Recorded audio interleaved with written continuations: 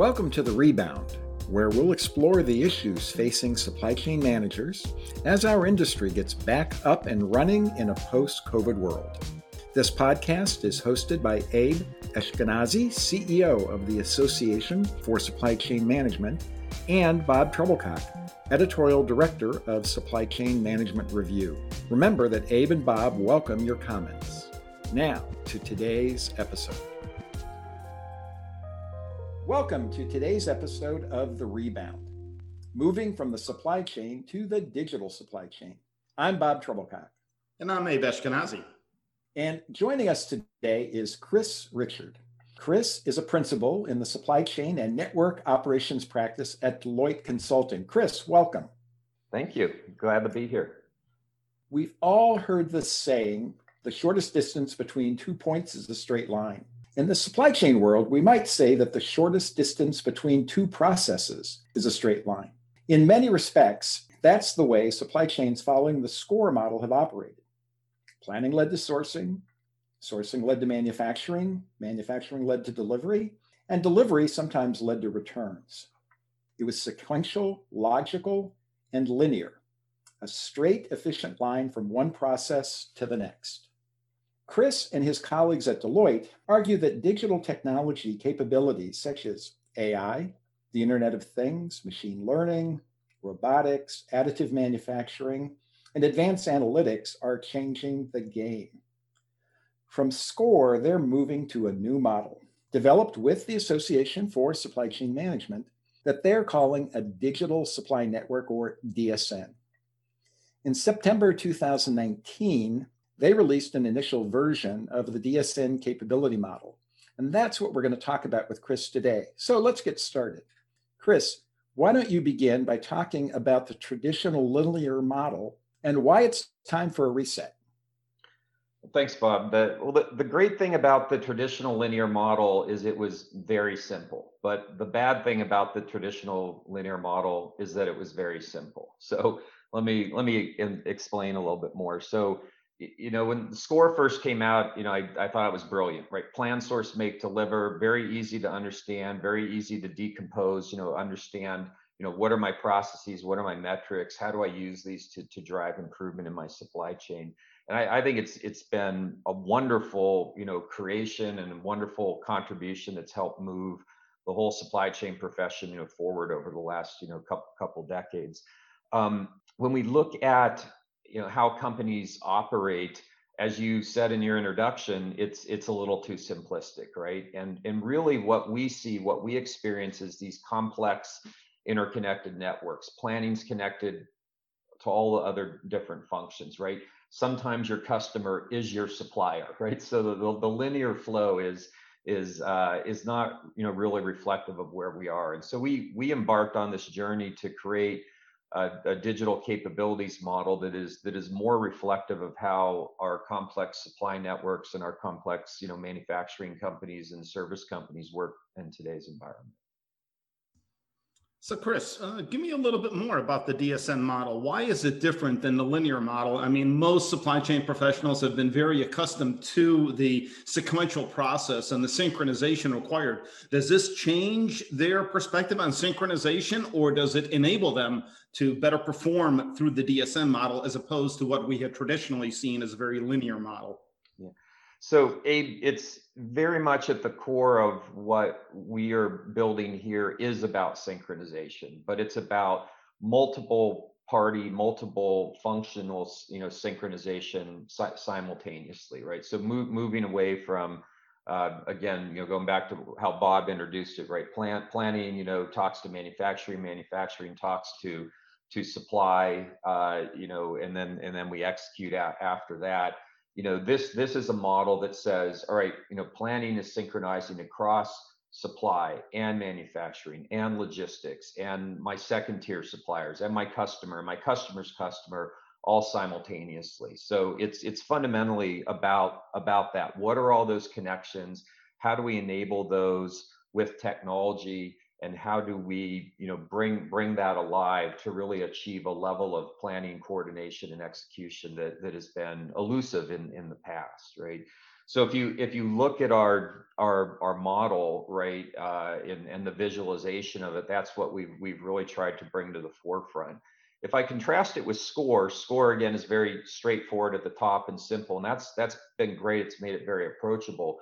And as you click down from level 1 to level 2 to level 3 to level 4, you see more and more of the complexities, more and more of the interdependency between all these different functions. And one of the things we've tried to do with DSN is really show that interconnected complexity at the surface, but do it in a way that is navigable and approachable to all supply chain professionals. One of the things that you talk about, I read a great white paper that your team put together. A catalyst for this is digital technology capabilities. And certainly that's something that's on the mind of supply chain management review readers. And I know from going to ASM conferences the last couple of years, those tracks dealing with these emerging technologies are always packed.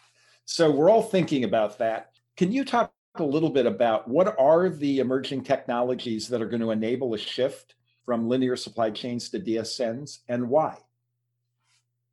Sure. Let me, Bob, talk about that in 3 kind of blocks or layers of the technology. So the first is just the fundamental building blocks, right? And I've spent most of my career working in the semiconductor and high tech industry. So this is something I've spent the last 30 years of my life being, intimately familiar with. But, the amount of processing power we have today, the amount of memory and storage that we have, the sensing technologies that allow us to collect information from suppliers and in transit, shipments, and the manufacturing floor, and the communications technologies that allow us to assemble that and put it all together and make sense of it. So, back to the beginning of what I said, so we can process it and take action.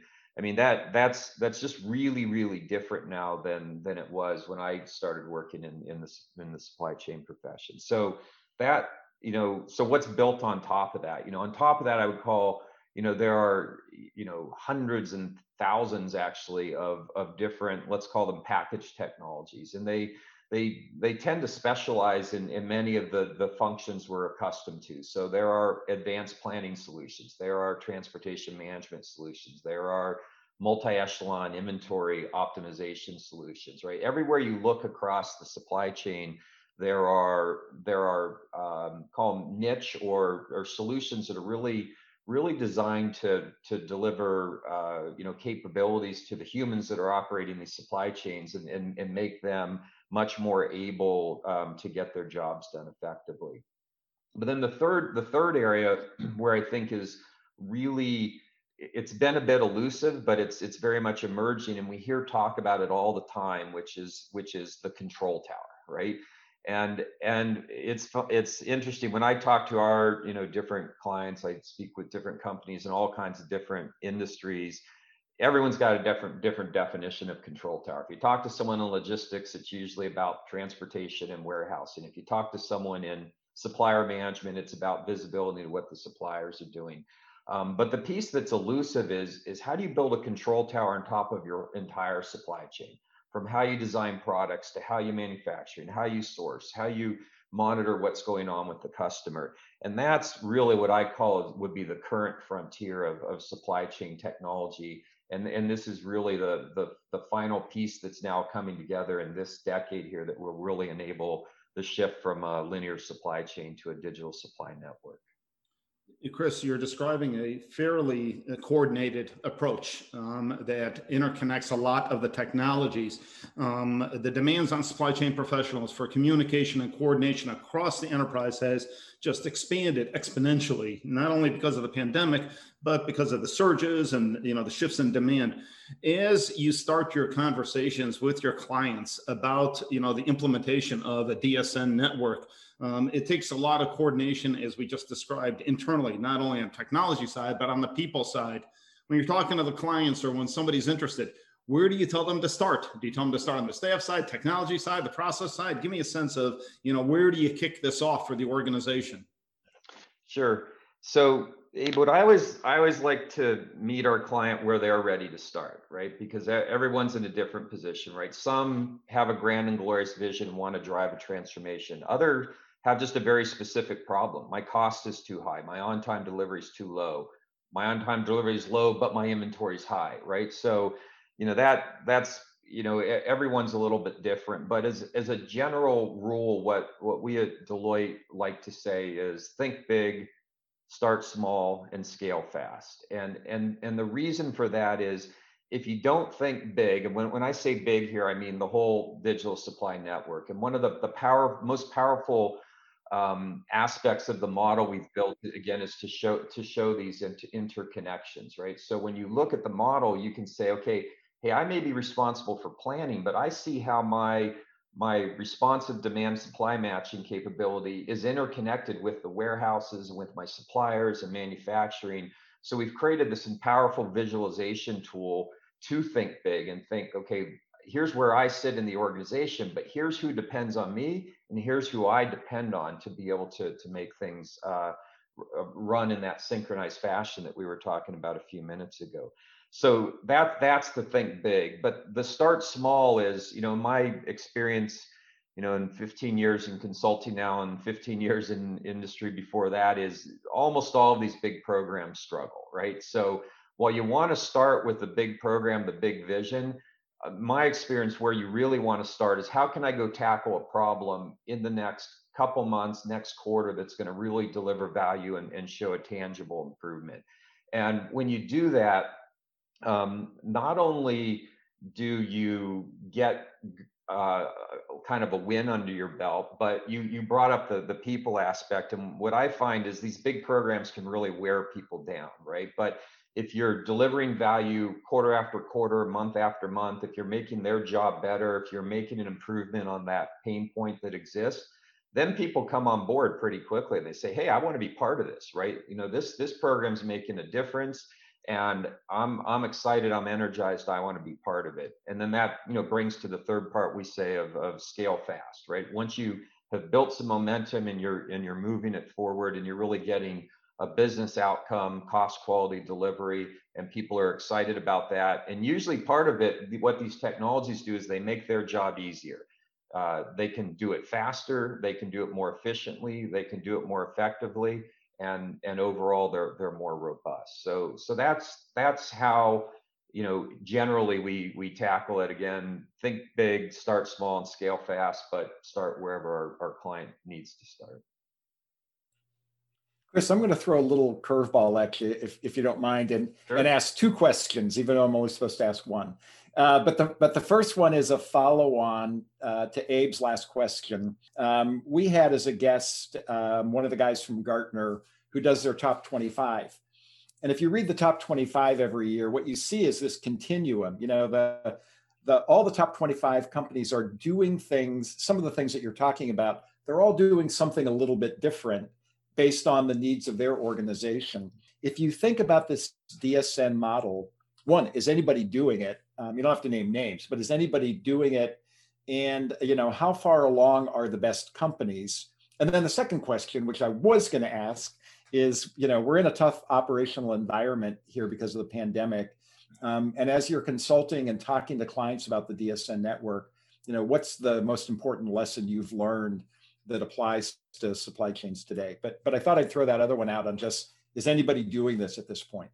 Yeah, so I would say I've not seen anyone that has done everything. And when I say everything, there's really 6 nodes, right? It's the traditional or classic score, plan, source, make, deliver.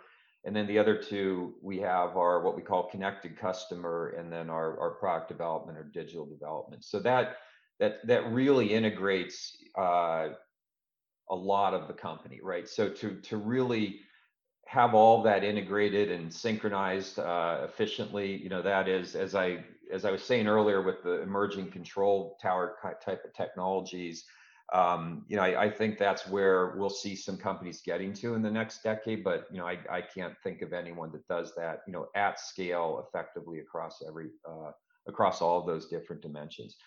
Having said that, we've got some really, really great examples of where companies may have have integrated, 2 or 3 of those functions. So, planning, manufacturing, and sourcing is a great example, right? We have a lot of our manufacturing clients that have really, integrated with electronic data exchanges, have integrated, planning systems such that you're being responsive to the customer, worked out new engagement operational models with your suppliers and your subcontract manufacturers so that you can strike the right balance of predictability they need to load their factories with flexibility to respond to those customer demands, and have done this with a variety of technologies, including kind of platform advanced planning technologies, plus electronic data interchange kind of technologies, as well as custom built analytics and dashboards to fill in the white space where these off the shelf solutions don't exist. So so in summary, I think, yeah, we've not really worked with anyone that I would say has really achieved the vision, but I'm very hopeful, working with Abe and ASCM, that in the next decade, where there's some leading pioneer corporate members in ASCM that are really going to push the envelope and go there. The second question was about COVID, right, Bob? Yeah. So the second question was, we're in this difficult operating environment. You've been talking to clients, advising them, watching them work through this. What's the most important lesson you've taken away? Yeah, I think the most important lesson I've taken away is everyone realizes you need resiliency in your supply chain, but resiliency costs money. And that is a tension that existed before the COVID pandemic hit. It raised a lot of awareness back in the spring as we started to deal with it. And it's a tension that's right back here now, right? As the supply chains have responded and just, not necessarily in a very efficient way, but in creative and innovative ways, right? How do I keep my supply chain running? And when I say supply chain, it's we've had clients that have had disruptions from 6 tiers back in their suppliers, right? So a company that provides something to another company, to another company, to another company that eventually come and hits our client, right? And so what's exciting about some of this, though, is I do think it has precipitated an interest and an openness to look at, well, how can technology help us with this, right? So there's some powerful technologies out there, web scraping technologies, for example, that allow in a much more automated and scalable fashion the ability to monitor public company risk out there, right? So that's one particular example of what I'm talking about. So to wrap up, it's a tension, right? And when we're still trying to balance out the ability to hit our on-time delivery goals, but with a more resilient network, and there's a cost that comes with that. And I think everyone's navigating through that in a slightly different way today. Chris, last question. As Bob is pointing out, and as you're clearly identifying, we're in the throes of a very difficult environment right now. Is this a good time to start having a conversation or implementing the DSN, or at least recognizing that we're in a transition phase? The amount of investment right now in technology and in digital transformation is significant. I mean, organizations were already on the way. They've even expanded it because of the challenges that we're facing right now. Is this a good time to have the conversation or to implement the DSN model for a lot of organizations? I would say yes, Abe, and for 2 reasons. So one, and I'll punctuate this with an example, but the first reason is a lot of these technologies and practices can help us operate a lot more efficiently and effectively in this distributed environment we're working. And the example I'll give you is we were working with a client to really transform a whole aspect around how they do what I'll call tactical demand supply matching. I've got all these orders, I've got supply in various stages at various suppliers. How do I line this up? Where are my gaps? I mean, it's kind of a fundamental piece, but this client had been doing it in a very traditional kind of manual way with a lot of planners, and literally a week or two before, the COVID lockdown started, we had just helped them implement a very integrated kind of DSN approach to this. And the immediate feedback we got as the lockdown was basically, well, thank goodness we did this, because if we hadn't done this, we would be mailing these 8 megabyte spreadsheets all over the place. It would just be a disaster, right? So, just a very pragmatic example of using technology to work more effectively and efficiently is actually really helping in a distributed environment where you don't have the luxury of walking, down the hall and talking to someone. The second reason I would say, Abe, is, and it's kind of linked to how I was responding to Bob's last question, is, COVID certainly has been a big wake-up call, right? And, practically everyone in the world now knows the term and the concept of a supply chain, right? Unlike in February, where there was a much smaller portion of the world that knew what that was. And so one of the things we've done with our clients is these mini workshops where we'll take them through and say, hey, when COVID hit, let's look at what were all those pain points, right? And let's use those really to say, that's where we're exposed, right? When the water level dropped, those were the rocks that showed up and started causing us problems. So while they're still fresh and while we're still dealing with it, let's chart out our future and how can we address those, as we move forward, so that they don't come back and hit us again like they did, in the spring of this year. Really interesting concepts, Chris. And that is all the time that we have today. Really appreciate you joining us. And for those listeners, we hope you'll be back for our next episode of The Rebound. I'm Abe Eshkenazi. And I'm Bob Trebilcock. Thank you very much, and we'll talk to you soon. The Rebound is a joint production of the Association for Supply Chain Management and Supply Chain Management Review.